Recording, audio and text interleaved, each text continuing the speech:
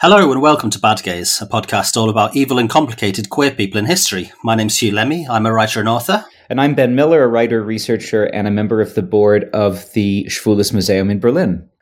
For the last 2 weeks, we've been talking about Cressida Dick, the former commissioner of the Metropolitan Police, who oversaw some absolutely colossal scandals, essentially, in the police service. Who are we talking about this week, Ben? Well, imagine, Hugh, you're a red-blooded American cinema goer in 1975, and you decide to go down to the local movie theater to see the new Al Pacino flick. It's something about a bank robbery. You love Pacino. Who doesn't love Pacino? He was great in The Godfather Part 2 and Part 1. You're expecting to see a tough guy film, a sort of down-and-out bank robber in the tradition of the U.S.-American bandit loving. You buy a ticket, you sit down in your seat, but when the film ends, you're still there sitting in your seat, blinking in shock because Pacino just played a queer who robbed the bank to pay for his transgender girlfriend's affirming surgery, and the crowd cheered him on.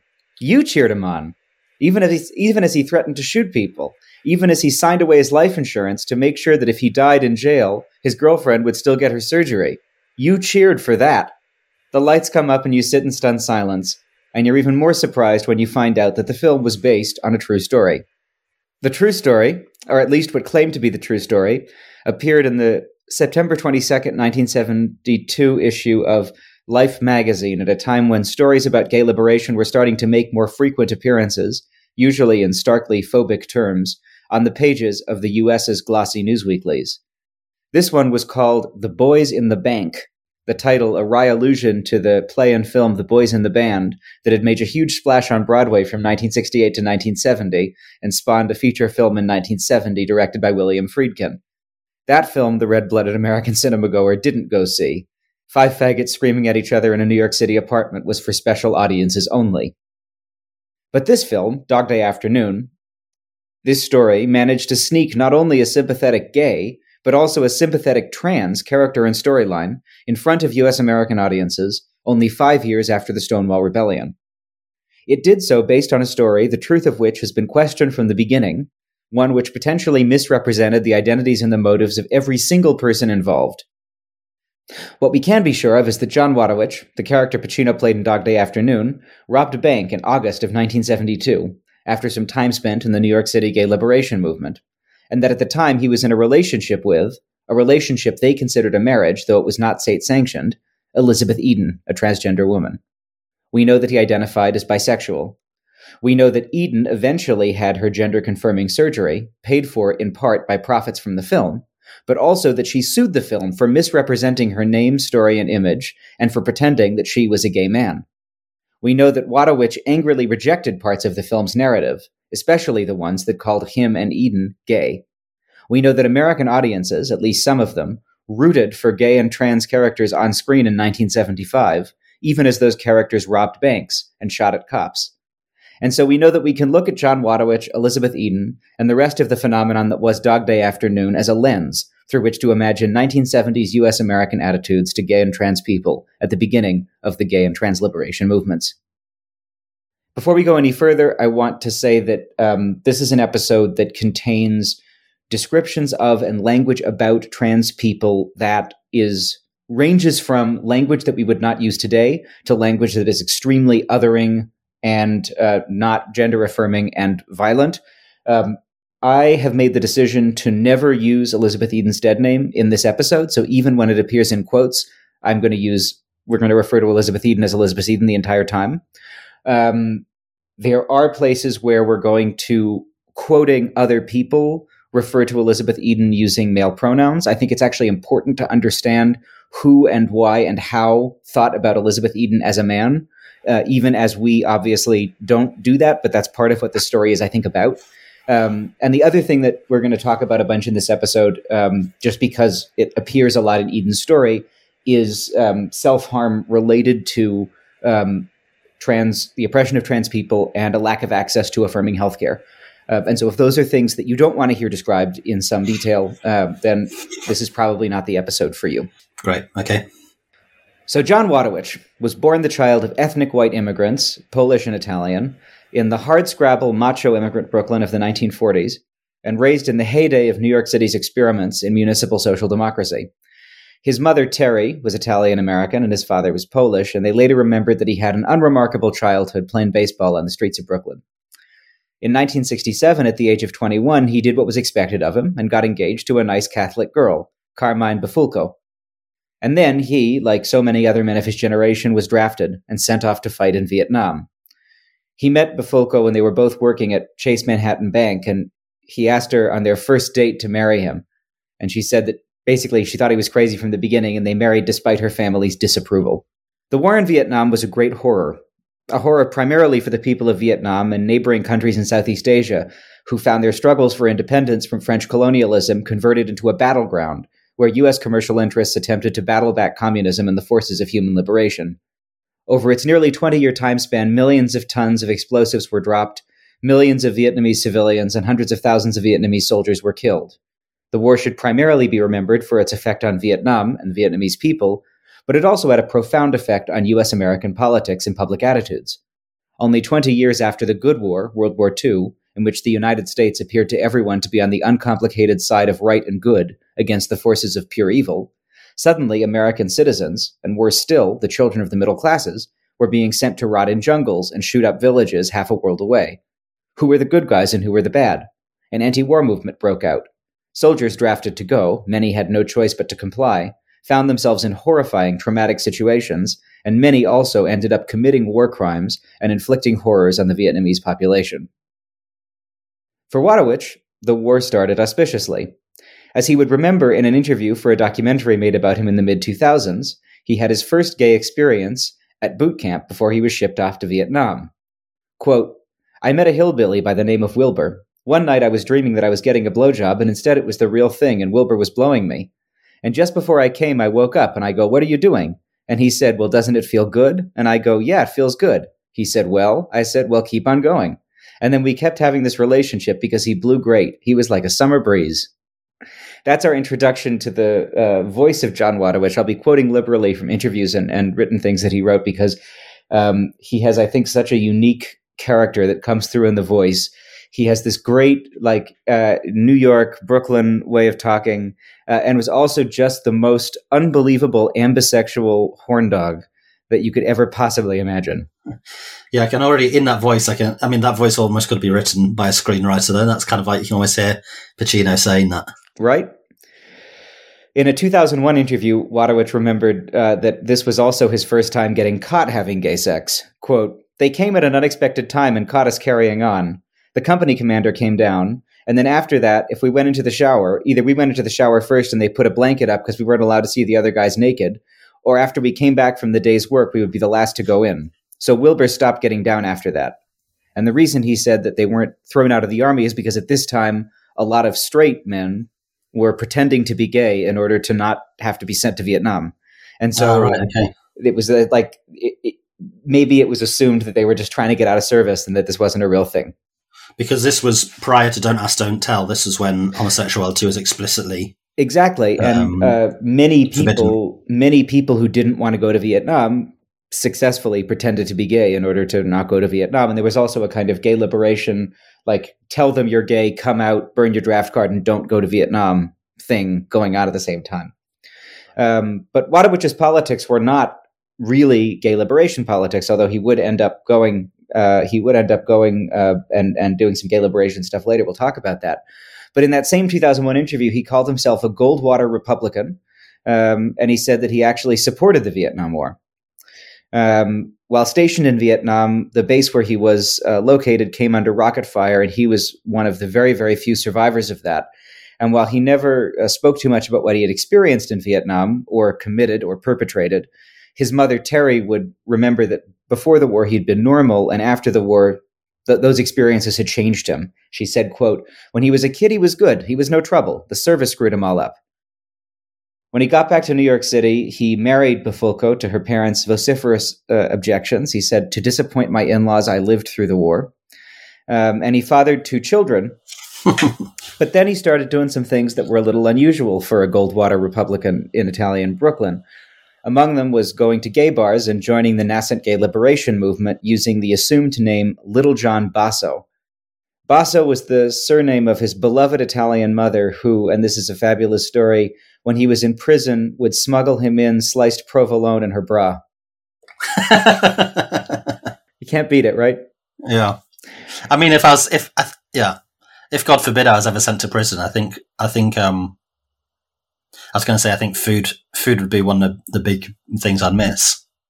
But that's one of the things that, again, another one of these screenwriter details, right? It would be like, if it was an episode of The Sopranos, you'd say it was overwritten. Yeah, right. He walked out finally on Carmine the day of the moon landing, although they remained friends in a strange way we'll talk about later. And he started hanging out at meetings and attending events and protests, including 1971 protests at the New York City Marriage License Bureau. Those were protests about gay marriage? They were protests about gay marriage, and some of the first. So on June 4th, 1971, the Gay Activist Alliance, of which he was a part, walked into the Bureau, set up coffee stations, brought in a wedding cake, and turned on the office intercom and said that, hey, in room 265, there's a wedding for gay people taking place. The action was led by Randy Wicker, who was a homophile and later a gay liberation activist, and he became famous for appearing as an openly gay man on WBII radio in New York City in the early 1960s, speaking about homosexuality, from the homosexual perspective, quote unquote, and defending homosexuality against attacks from psychologists and preachers. In 1964, he became one of the first openly gay men to appear on television talking about being gay, discussing homosexuality from the homosexual's perspective on a talk show called The Les Crane Show. And Wicker fit into this interesting spot in the gay movement. Before Stonewall, he had been involved with the homophiles and had always been too radical for them. But he actually opposed the tactics of rioting at Stonewall and took what you might call a more right-wing turn. And he helped found the Gay Activists Alliance, which was founded in response to the multi-issue politics of the Gay Liberation Front, which popped up in New York and many other cities right after Stonewall. Right. So if the Gay Liberation Front had a politics which saw war opposition and alliance with Black Power as central to what it meant to have gay liberation politics, GAA was more focused on what we might now call gay rights. So civil rights and other one-issue gay issues. Gay marriage, for example. Gay marriage, for example. To complicate that story even more, though, Wicker was actually roommates with Marsha P. Johnson from 1982 until her death in 1992. Oh, right. And he's actually still alive. He's 84 years old, and he's still active at protests in New York City. I mean, as with all these things, there's real complexities in the lived lives of people in these, quite small communities. And personal relationships, which always complicate sort of easy readings of politics anyway, no? And oh my God, is that what this entire episode is going to end up being about? Yeah. It just gets more complicated from here. So, unsurprisingly, around GAA, Wadowich was known as a troublemaker with a high sex drive. He was the kind of guy who would sometimes bring his toddler son to meetings and call him, quote, the youngest member of the Gay Activists Alliance, and sometimes the kind of guy who would almost be thrown out of the group for having sex with a stranger on a mattress in the middle of a dance floor at a GAA dance. Go Queen. Interestingly, he had a sort of love-hate activist friendship with Arthur Evans, who was at this time active in GAA in New York and would later move to San Francisco and write Witchcraft and the Gay Counterculture, which was a crucial text in what would become the evolving Radical Faerie movement. While later in life, Wadowich was careful to describe himself as bisexual, at this time, as we've discussed on the show before, the term gay was more flexible and accommodating than it is today, partially because fewer other words were common parlance. We're now going to talk about how Wadowich met Elizabeth Eden, and in so doing, I'm going to give an extended quote. As I warned before, this quote includes language around gender and sexuality that we would not use now, and it includes using male pronouns for Eden and referring to Eden's body in a way that listeners sensitive to insensitive cis descriptions of trans people in their bodies might want to avoid. He also used Eden's dead name, which I've removed from the quote and replaced with her name, but I do want to read the quote because I think it opens up a really important conversation about how trans women related to gay and bi men and were understood by cis gay people in the early 1970s. So here's Wadowich from a 2001 interview. Well, I consider myself to be bisexual after the thing with Wilbur because I enjoyed it. The way I looked at it, I didn't consider myself to be homosexual, I considered myself to be bisexual. But I preferred women. But I would go to bed with a guy, especially if he was effeminate.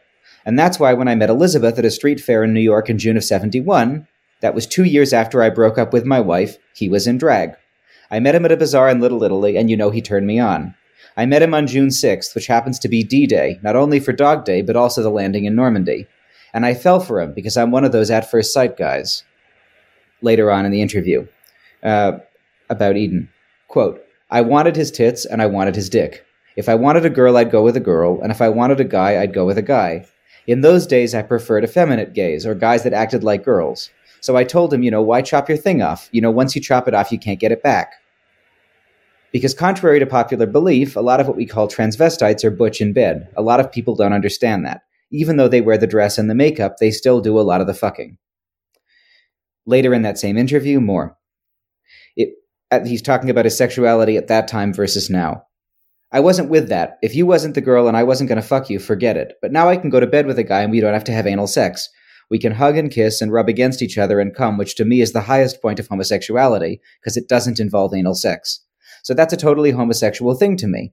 When two guys start kissing and rubbing and both coming. And then, like, with the one that calls himself my boyfriend now, he's the first guy that I went with where we'd rub pricks together and come.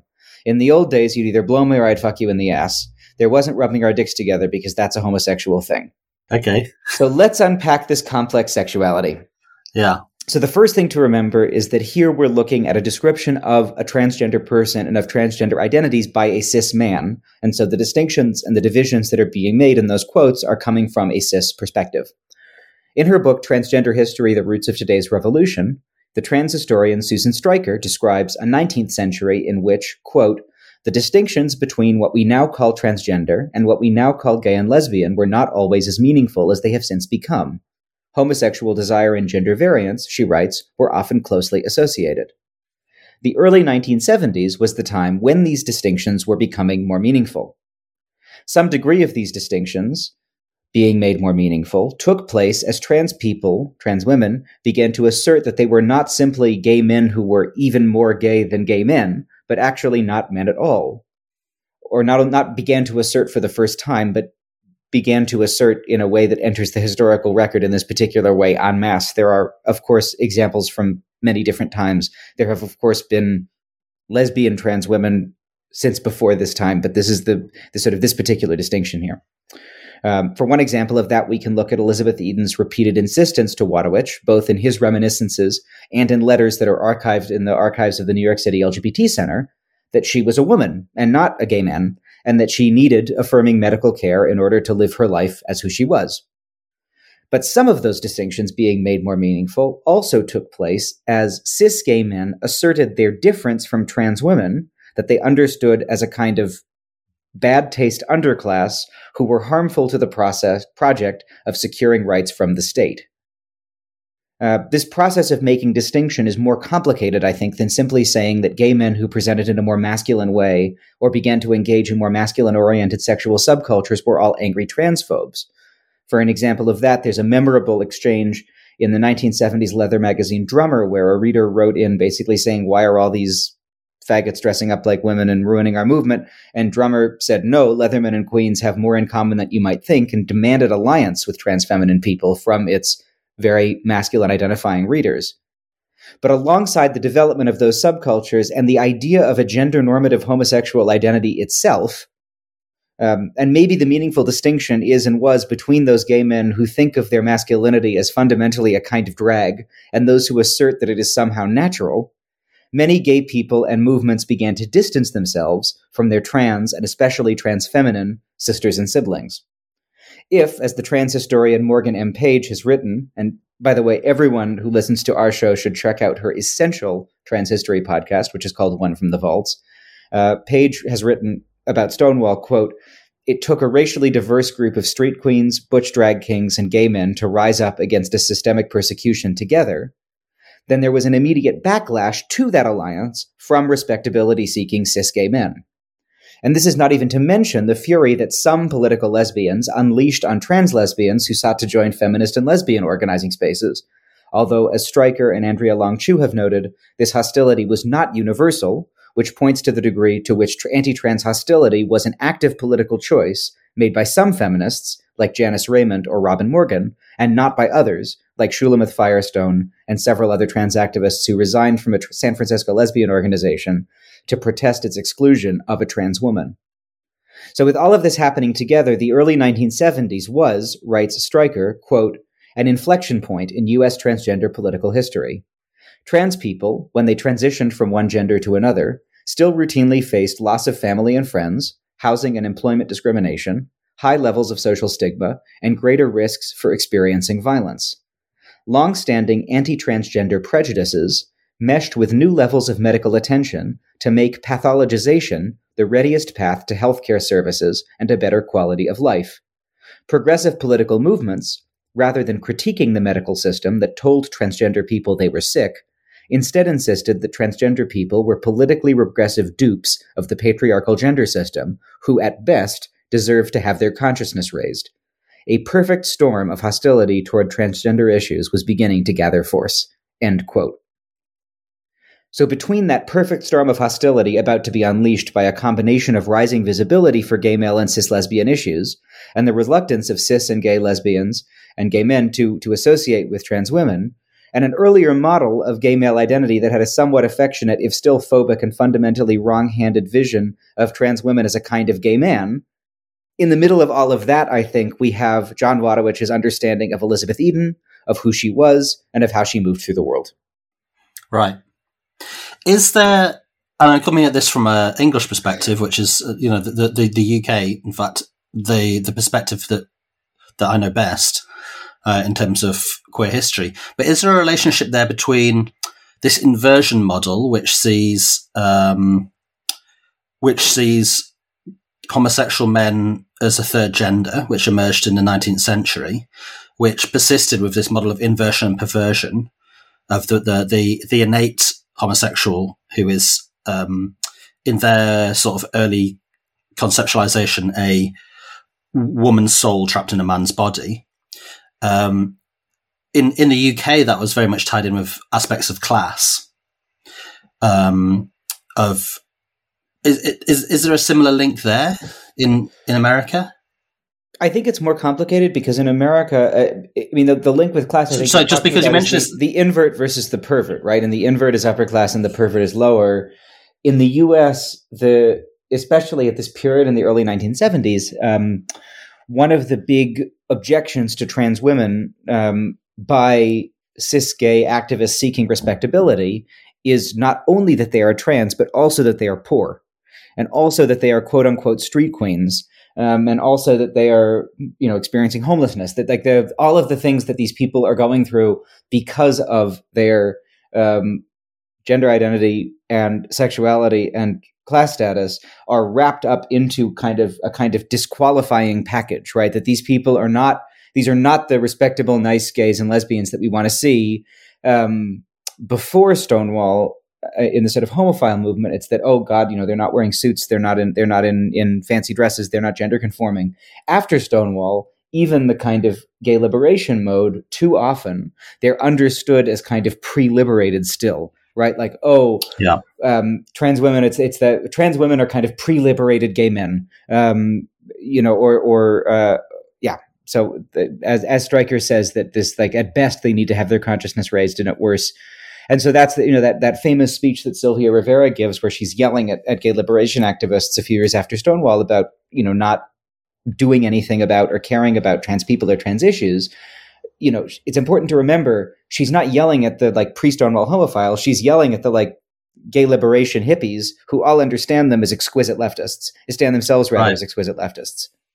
Right, because there is quite a similarity there, because in a sort of as early as the 1930s and 40s in the UK, you get a similar kind of discourse emerging between the sort of professional homosexual man and the queens, right? Which is like seen as a similar sort of dynamic of you're embarrassing us. This is not how we conceive our sexuality. But the other thing, of course, to note there, which is very prevalent in the UK, which I think is not taken into consideration a lot of those discourses of class in England, which is that that the English in general tend to have a class essentialist position. Your class is sort of almost like something you're born with for your parents. But of course, if you were a queen in the sort of 1930s English sense, sort of Quentin Crisp style, then your lived experience becomes somewhat a working class experience, because access to work and housing, etc.,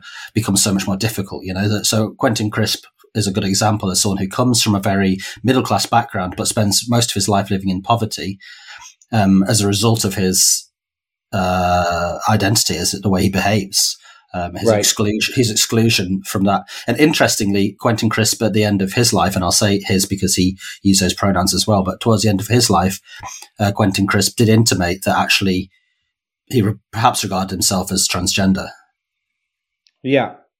But obviously that identity is completely not even an option really for him in 1930s England. So Wadowich and Elizabeth Eden met, like all good Italians, at the Feast of San Gennaro on the streets of Little Italy.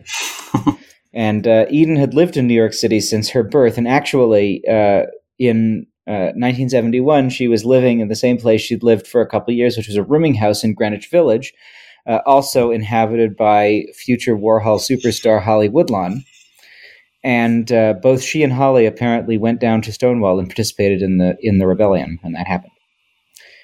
So in early 1972, Wadowich and Eden were married in an enormous mock Catholic ceremony with 300 guests, mailed invitations, a catered buffet, a photographer and a videographer, parents in attendance, and Eden wearing the most expensive wedding dress available in the shop. He was divorced at this time? No. Okay. But this was a mock marriage. I mean, it was not, sure. No state institution at this time would marry, would have done this. Yeah. So it's a, when I say a mock marriage, I don't mean the two didn't mean to marry one another, but I mean it was, footage of the wedding was actually featured as a kind of freak show segment on the CBS Evening News. The Gay Activists Alliance refused to allow its space to be used, as did the newly founded gay church Metropolitan Community Church, because they saw this as, quote, drag and a freak show and a distraction from, real gay liberation activism. Wadowich said of the wedding, quote, "Weddings to me is a holy institution. Love is a holy institution. If I love someone, I want to marry that person. I want to make a commitment to that person. And in straight society, you do that by getting married, so I don't see why gays can't do that." So again, we have a very complicated person here who's located on the fault lines between some very different understandings of sexuality, between a view of homosexuality as situational and a view of it as a stable identity, between a view of trans people that patronizingly wrapped them into a gay frame, and one that understood them as a different kind of person who maybe needed to be distanced from. And so this queer man, John Wadowich, had an understanding of his own sexuality that encompassed all of that, and also sat on the fault line of tension between the respectability and desirability of homosexual marriage, and also being an absolute horn dog, and also someone whose actions would cause the exact kind of gay activist trying to separate themselves from trans people to fight for sober civil rights, an enormous deal of headaches and horror. So Eden and Wadowich spent what was, according to accounts from both of them, a tumultuous several months together. While the film depicted them as an active couple at the time the robbery took place, according to Wadowich, they had remained friends but were no longer romantic partners at the time. Eden struggled greatly with mental health issues related to her inability to access gender-confirming surgery, and Wadowich, for a time, seems to have pressured her to identify as a femme gay man and not to access the health care that she needed to stay alive and to be herself. She attempted suicide and was imprisoned in a psychiatric hospital where she received phobic care that understandably made her mental health situation even worse. Finally, Wadowich realized that she needed to access gender-confirming surgery, and he dropped his opposition and promised her that he would help her get the care that she needed. First, he tried to get the money through someone he would euphemistically refer to as a friend. Perhaps these were mafia connections, and we'll discuss potential mafia connections later in this episode. But when that person fell through, and Eden attempted suicide a second time, and was placed in a different psychiatric hospital, where she was forbidden from seeing Wadowich because the two had no documentation attesting to the legal status of their relationship, he had to threaten guards to let him in. And when he saw Eden there, he promised her that she'd be out in 72 hours.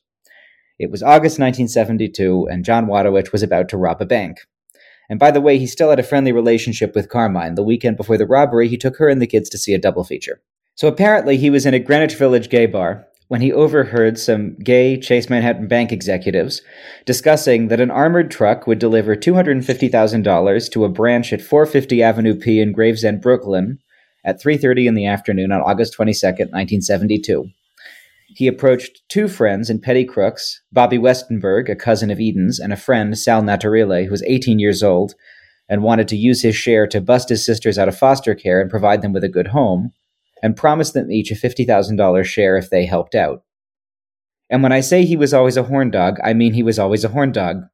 Here he is talking about the night before the robbery. Quote, "We went to the Golden Nugget Motel the night before the robbery. While we were in there, I grabbed a hold of Bobby Westenberg and I wanted to fuck him, because he used to dress up as a girl with a dress, right? And he goes, 'What are you talking about?' I said, 'I want to fuck you.' 'Well, I don't want you fucking me.' I said, 'I'm giving you $50,000, right? You're telling me I'm not going to get a fuck out of it? You're out of your fucking mind, because I'm getting a fuck out of this.' So then I fucked him. And then Sal came over and he wanted to fuck Bobby. Bobby tells him no. So they start getting into a fight. So I come out of the shower. I say, 'Hey, what are you two bitches arguing about? What is it with you, Bobby? We could all die tomorrow. Let's die happy.'" Sorry, it's horrible, but it's a farce. It's tragedy and farce at the same time. So on the day of the robbery, the bank manager, Robert Barrett, was sitting at his desk and saw an 18-year-old kid walk up to him who sat down at his desk and said, "Freeze, this is a holdup, I'm not alone." Actually, in addition to that, he said, "This is an offer you can't refuse," because they, all three robbers, had gone to a showing of The Godfather, quote, "for inspiration." Amateur hour. Extremely. And so he held a gun to Barrett's head while Wadowich, who that Life magazine article preternaturally said, quote, "had the broken-faced good looks of an Al Pacino," unquote, headed into the teller's area and began to fill his briefcase with almost $38,000 in cash and $175,000 in traveler's checks, which was less than they had expected, but still quite a lot. And they promised to not hurt anybody, to lock everyone in a vault, and to call the cops when they left the bank. But then things started to go wrong.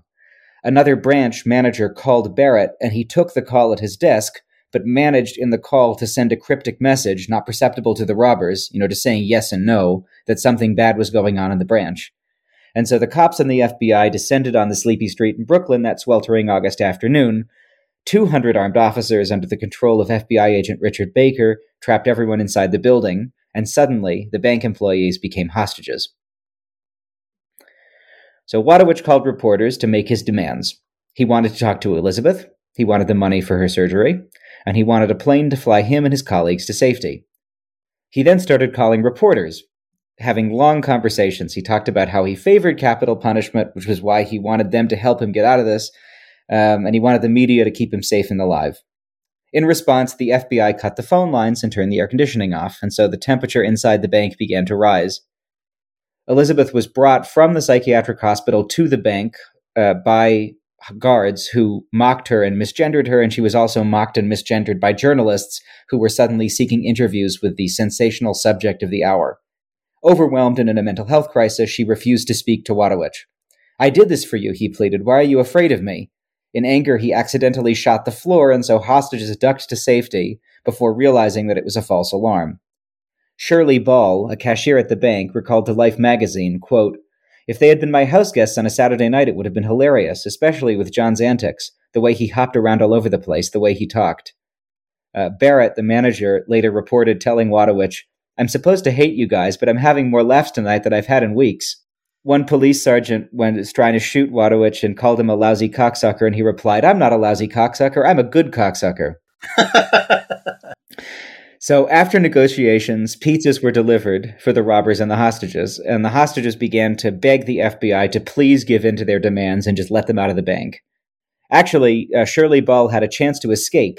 She was allowed out to talk to the FBI and to talk to journalists, and she was allowed to briefly see and speak to her husband outside the bank, and Wadowich was supposed to be standing guard to shoot if anyone tried anything, but he got distracted. And she saw that he got distracted, but happily followed him back into the bank. She told Life magazine, "If I'd walked off, I couldn't have lived with myself afterwards."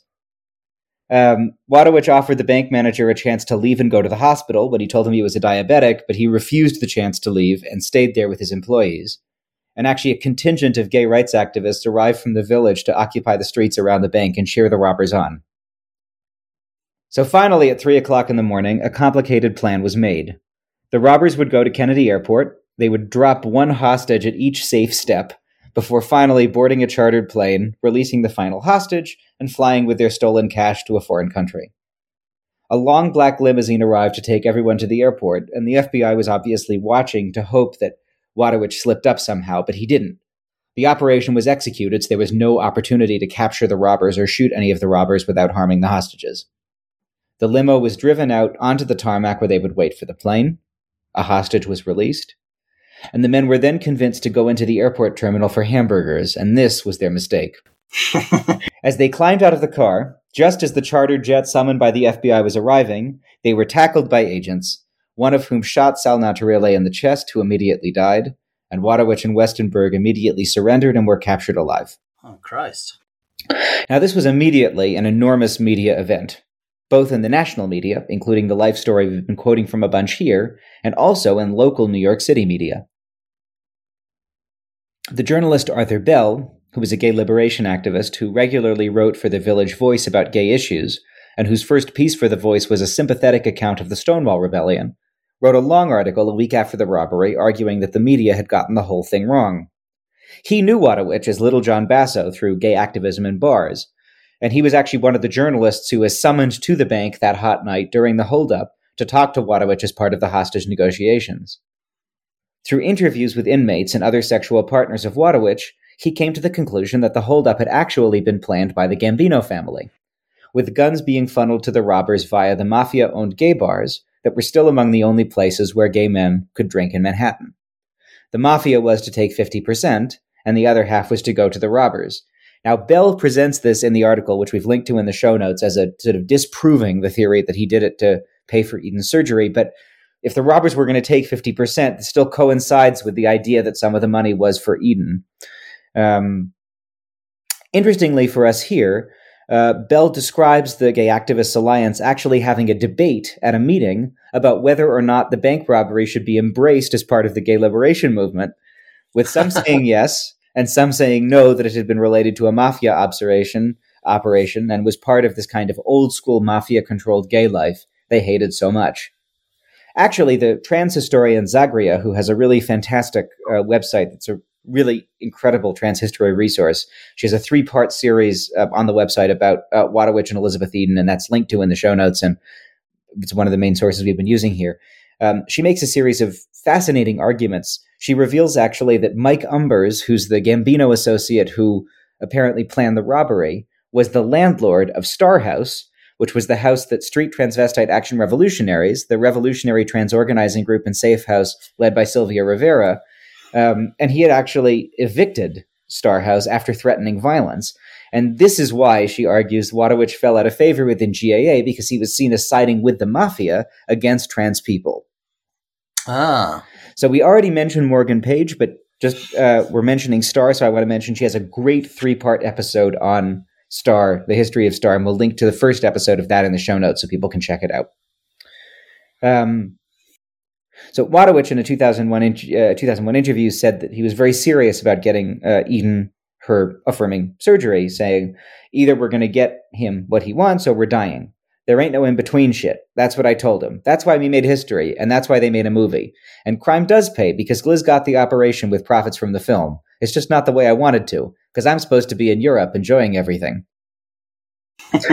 So Eden was eventually released from psychiatric care. While in prison, this is true, Wadowich wrote a will and left his life insurance to Eden to pay for the affirming surgery.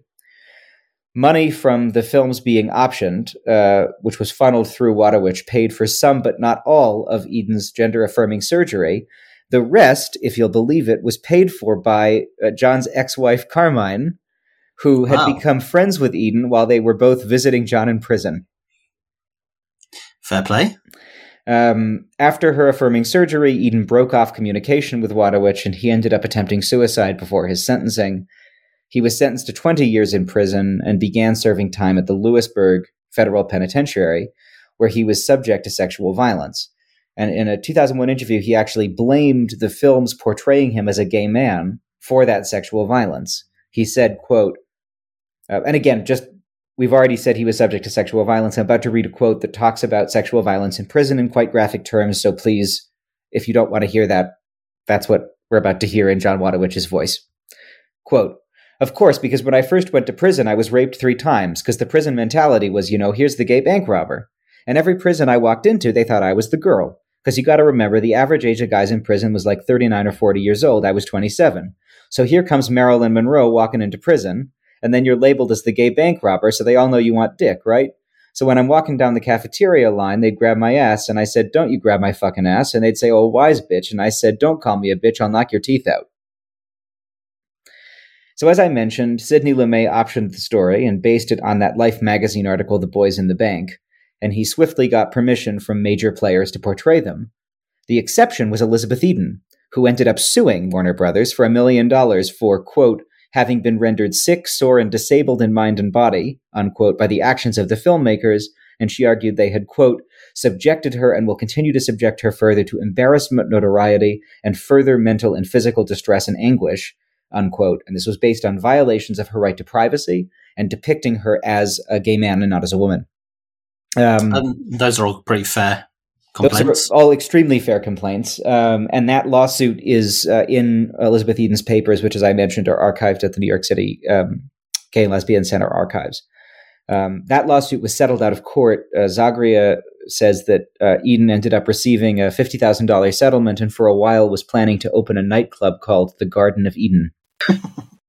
When the film was released, writes the film historian Anthony Macias, reception focused on how direct and vivid the film was. It was designed to look like a newsreel, and it was praised by critics, including the gay critic Richard Dyer, for its quote-unquote naturalism. Although, as Zagria points out, it was not the first film with a sympathetic gay protagonist. That was Victim, starring Dirk Bogarde in 1961. It was one of the first, and it was a film which, as Macias argues, quote, "gives awkward voice to the plight of prisoners and working-class people," unquote, and depicts the robbery, quote, "less as a crime than as the last-ditch effort by disenfranchised citizens. The real news," he writes, "is that both Sonny, the character based on Wadowich, and Leon, the character based on Eden, express no guilt about their sexual orientations. It remains significant because the main character is unashamedly bisexual, and the supporting character is unapologetically transgender." Despite this, many critics at the New York Times wrote phobic reviews discussing the, quote, "insanity of the characters." Vincent Canby called the sexuality and gender identities in the film, quote, "quite demented," unquote, in the New York Times. So Macias argues convincingly that Dog Day Afternoon played what he calls a central role in the transition from second-class citizenship to the acceptance of gay civil rights. But once again, and especially in combination with Eden's lawsuit, we can see the limits of these rights and of these narratives. Who got rights? Who was more accepted and who was less? Who was paid for their story? Who got to access equality and who did not? Eden, for example, was apparently evicted by her landlord when the film came out. Okay, yeah. Wadowich was eventually released in 1979 after his sentence was reduced by his new lawyer, who was also his prison boyfriend, who was also an Irish Jehovah's Witness named George.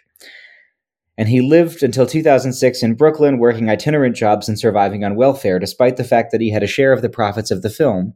Most of his share was taken by the State Crime Victims Fund. He would eventually marry another trans woman who was beaten to death on the streets of Greenwich Village in the 1990s, and a reminder of the environment of extreme violence against transgender people, and especially working-class transgender women of color, that persists until this day. He was eventually rediscovered by artists and filmmakers in the early 2000s. Pierre Huyghe did a video piece called The Third Memory in 2000 that combined interviews with Wadowich with footage from the Lumet film. And a documentary was released in 2013 and called The Dog by Alison Berg and Frank Caradron, and we've quoted here from some of those interviews. In 2006, John Wadowich died of cancer. I want to close this episode by reading long excerpts from a remarkable essay written by Wadowich from jail in 1975. It was submitted to and rejected by the New York Times as a response essay to Vincent Canby's review. It was eventually published in the gay liberation journal, Gay Sunshine. Here we go. Quote, This is the first newspaper article I have ever written, but it is necessary so you, the people, can know the truth. On April 23, 1973, I was sentenced to serve 20 years for armed bank robbery, even though I made a deal and pleaded guilty. The powers that be did not keep their part of a deal, even though I am a first offender.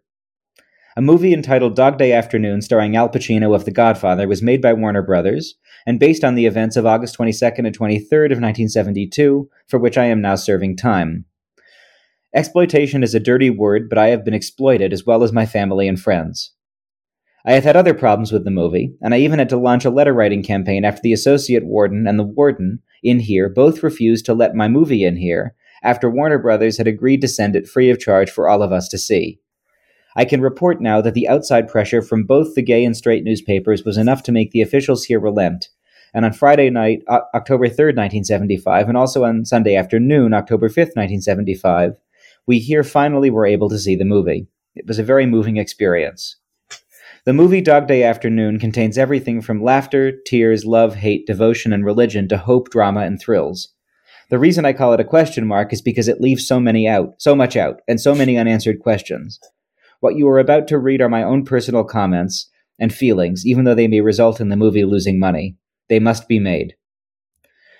The main reason I did what I did on October 22nd to 23rd, 1972, is never explained in the movie, and instead you, the viewer, are left with many questions. I did what a man has to do in order to save the life of someone I loved a great deal. He was gay. He wanted to be a woman through the process of a sex change operation, and thus was labeled by doctors as a gender identity problem. He felt he was a woman trapped in a man's body. This caused him untold pain and problems which accounted for his many suicide attempts. We were married in Greenwich Village on December 4th, 1971, in a Roman Catholic ceremony. We had our ups and downs as most couples do, and I tried my best to get him the money he needed for his operation he so badly needed. I was unable to obtain the funds, and so he attempted suicide while I was out of the house. He was declared mentally sick and sent to the psychiatric ward of Kings County Hospital in Brooklyn, New York. I went to see him and I tried to obtain his release, but was told he would not be released and he would stay there for a long time until he was cured. So on October 22nd, 1972, along with two others, I began what I felt was necessary to save the life of someone I truly and deeply loved. No monetary value can be placed on a human life, and as it says in the Bible, no greater love hath a man than to lie down his life for another. Elizabeth Eden ended up not totally cutting off contact with Wadowich. The two stayed in touch via letters and actually appeared together on an episode of Vito Russo's film criticism show on New York City Public Access Television. But that ended up being the end of their friendship because Wadowich wouldn't stop referring to her using her dead name and male pronouns. And she ended up dying in 1987 of AIDS-related illness. Thanks so much to all our listeners, especially those who have shared and reviewed the show over the years. It really helps. And a special thank you to all our Patreon subscribers who really help keep the show on the road and allow us to keep making Bad Gays. If you want to help support the show, head on over to badgayspod.com, and in return, there's a whole bunch of great rewards, including books and t-shirts. Speaking of books, our book, Bad Gays, A Homosexual History, is now available for pre-order from Verso Books and will be published in June of 2022. The book profiles 14 insidious inverts, all the way from the Emperor Hadrian to the Dutch far-right politician Pim Fortuyn, and basically presents a long extended argument for why homosexuality didn't work and what we might want to try to do instead. Now, every episode we're going to talk about a different little sort of did you know fact from the book. And so today's is... Did you know that one Victorian doctor thought he could spot a homosexual because they had longer penises stretched out by traction during anal sex? Oh my God. Really? I've heard of some excuses. For the full story, pre-order Bad Gays, A Homosexual History from Verso Books, available now at badgayspod.com/book. Well, thanks, Ben, for a fascinating, complicated, times troubling story about a fascinating, complicated, and troubling man. There are a few things I'd like to ask you about. First of which is you, rightly, in my opinion, refused to use Elizabeth Eden's dead name, but in the quotes, and you changed on the quotes, but you chose to retain male pronouns when Watchfitz uses those pronouns. What was your thinking behind that? Yeah. That was the biggest and most complicated decision about how to tell this story that I made, and I spent the most time thinking about it. I'll explain why I came down where I came down, and as always on this show, people can agree with it or disagree with it. The reason why I decided to change the name is, I think, should be obvious to everyone. This is someone whose whole experience as being part of this story was to be repeatedly traumatized and brutalized in front of an enormous media audience, and to be like just repeatedly misgendered and traumatized and brutalized because of her status as a transgender woman.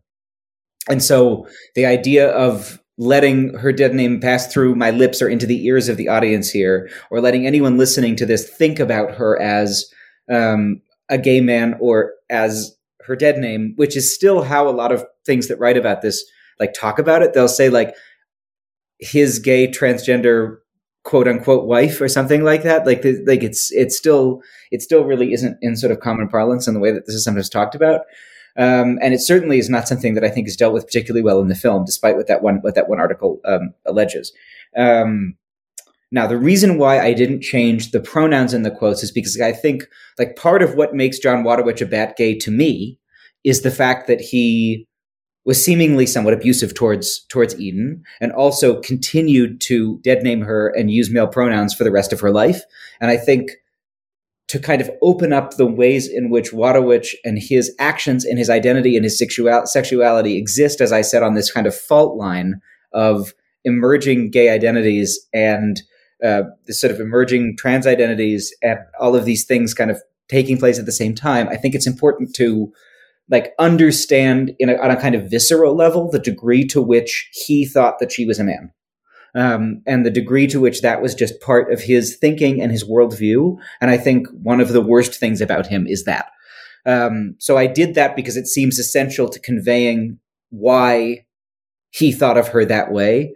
And the hope was, or the idea was, that mentioning it happening in all of those quotes and having the narratorial voice of the episode use the appropriate she, her pronouns and Elizabeth Eden's appropriate name would be enough to continue to remind listeners and convey to listeners the truth of who she was, and how we stand on the very important issue of the self-determination, gender self-determination of trans people. So that's the choice that we made, but I also understand how you could make different choices. Right, yeah. So please understand, by the way, the listener should understand that I would say 80% of the time that I mention Elizabeth, I attempted to do first name to first name and full name to full name to full name. But about 80 to 90% of the time that Elizabeth Eden's name is mentioned in those extended block quotes from John Wadowich, what's there is her dead name. And there were also some places where I just sort of reconstructed sentences so that the name was left out, if that makes sense. Yeah. As part of the violence committed against Elizabeth is this representation of it, which is entirely out of her hands her entire life. And the most important thing, I guess, the thing that has made both of them, remembered by history is this film, right? Dog Day Afternoon. Yeah. I guess what was striking is sort of the way that you mentioned that in terms of the representation of John, it's maybe the first time in like a major mainstream Hollywood film, as it were, that like a bisexual man or that gay people in general, as we'd use that term in those days, are represented as something other than maybe like a pitiful character or someone for whom, it's a representation that comes out of this old school, that's separate from this old school Hays Code representation where you can represent, for example, homosexuals, but they always have to come to a sticky end, etc., etc. But why did it take so long? Or could you talk about maybe how that contrasts with the representation of trans women in those films? Because really, Sure. the representation of trans women as as pitiful or as somehow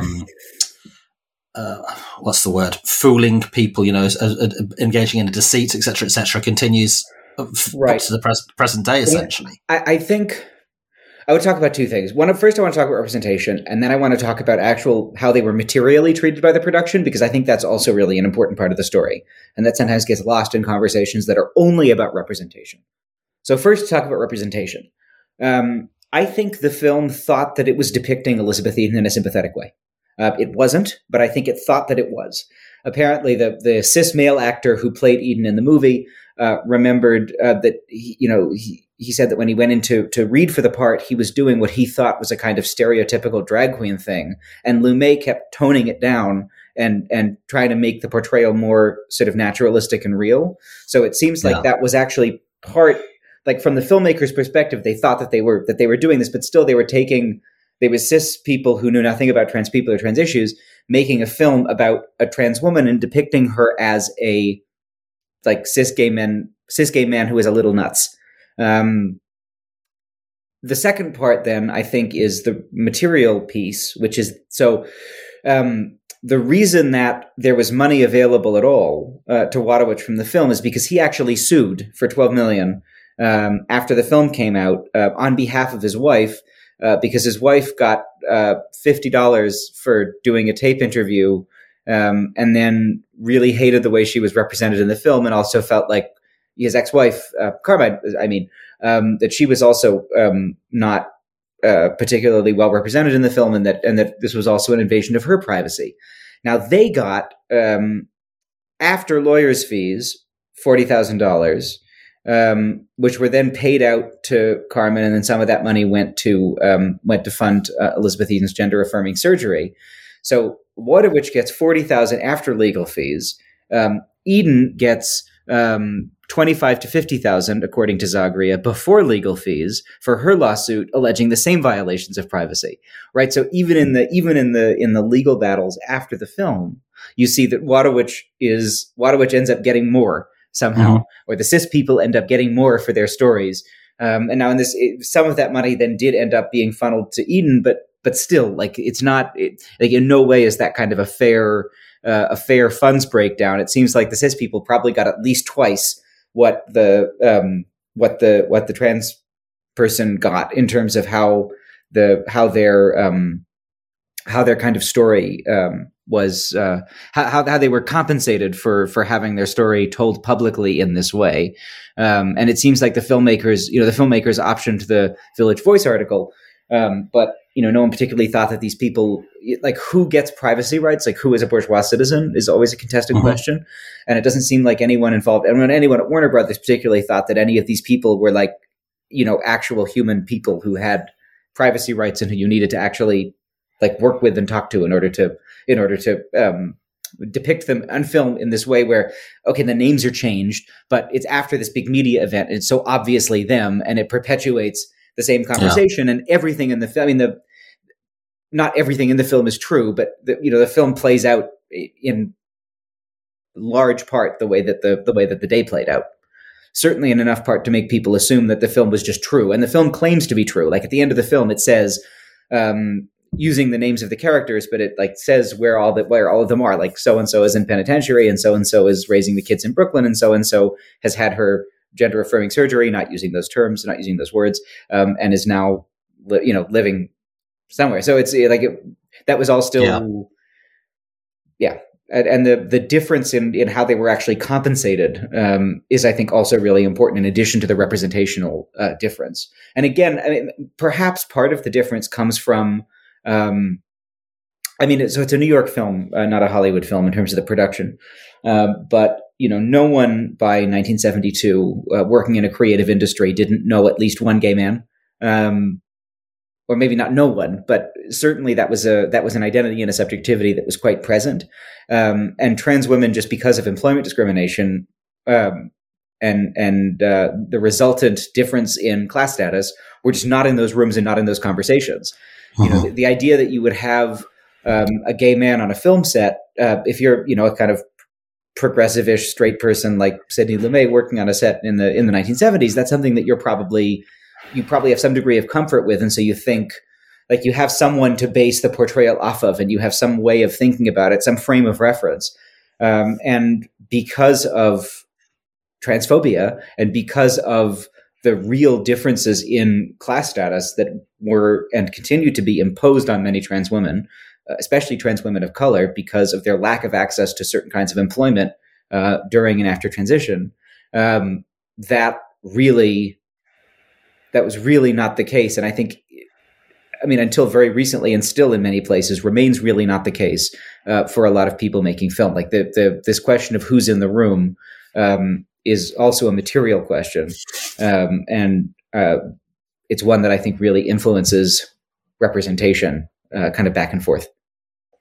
Right, yeah. Actually, it's something that's really discussed in that film. I don't know if you've seen it on Netflix, Disclosure, which is kind of about the representation of trans people in film. That's a really important place to look for. That's where a lot of my thinking on this stuff came from. Yeah, there's also, I haven't had a chance to see it yet, but there is a new film that premiered at Sundance, which is a kind of combination creative documentary called Framing Agnes.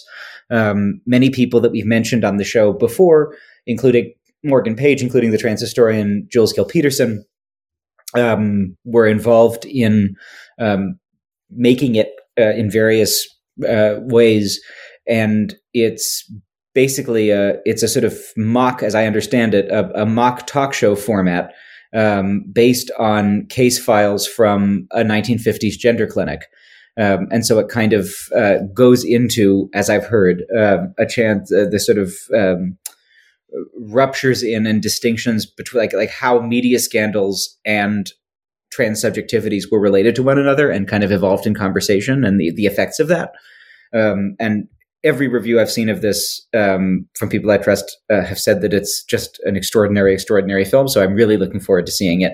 And I believe it's getting a broader release later this year.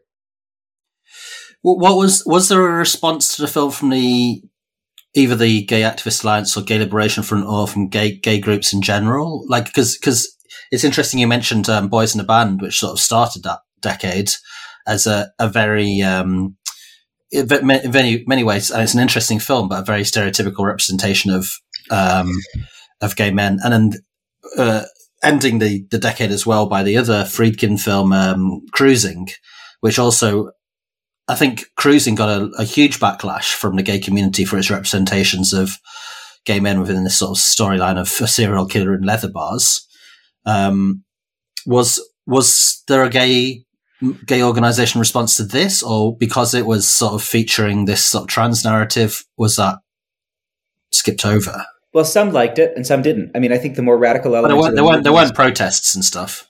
No, but I think some of the more conservative gay activists we've been talking about were really horrified that this story was being like promoted and continued to be told.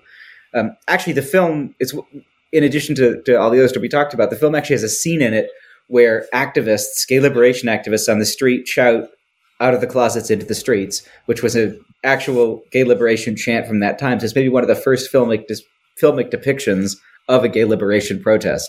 So it's a sort of Ouroboros of questions of representation and identity, and the material problems that relate to all of that.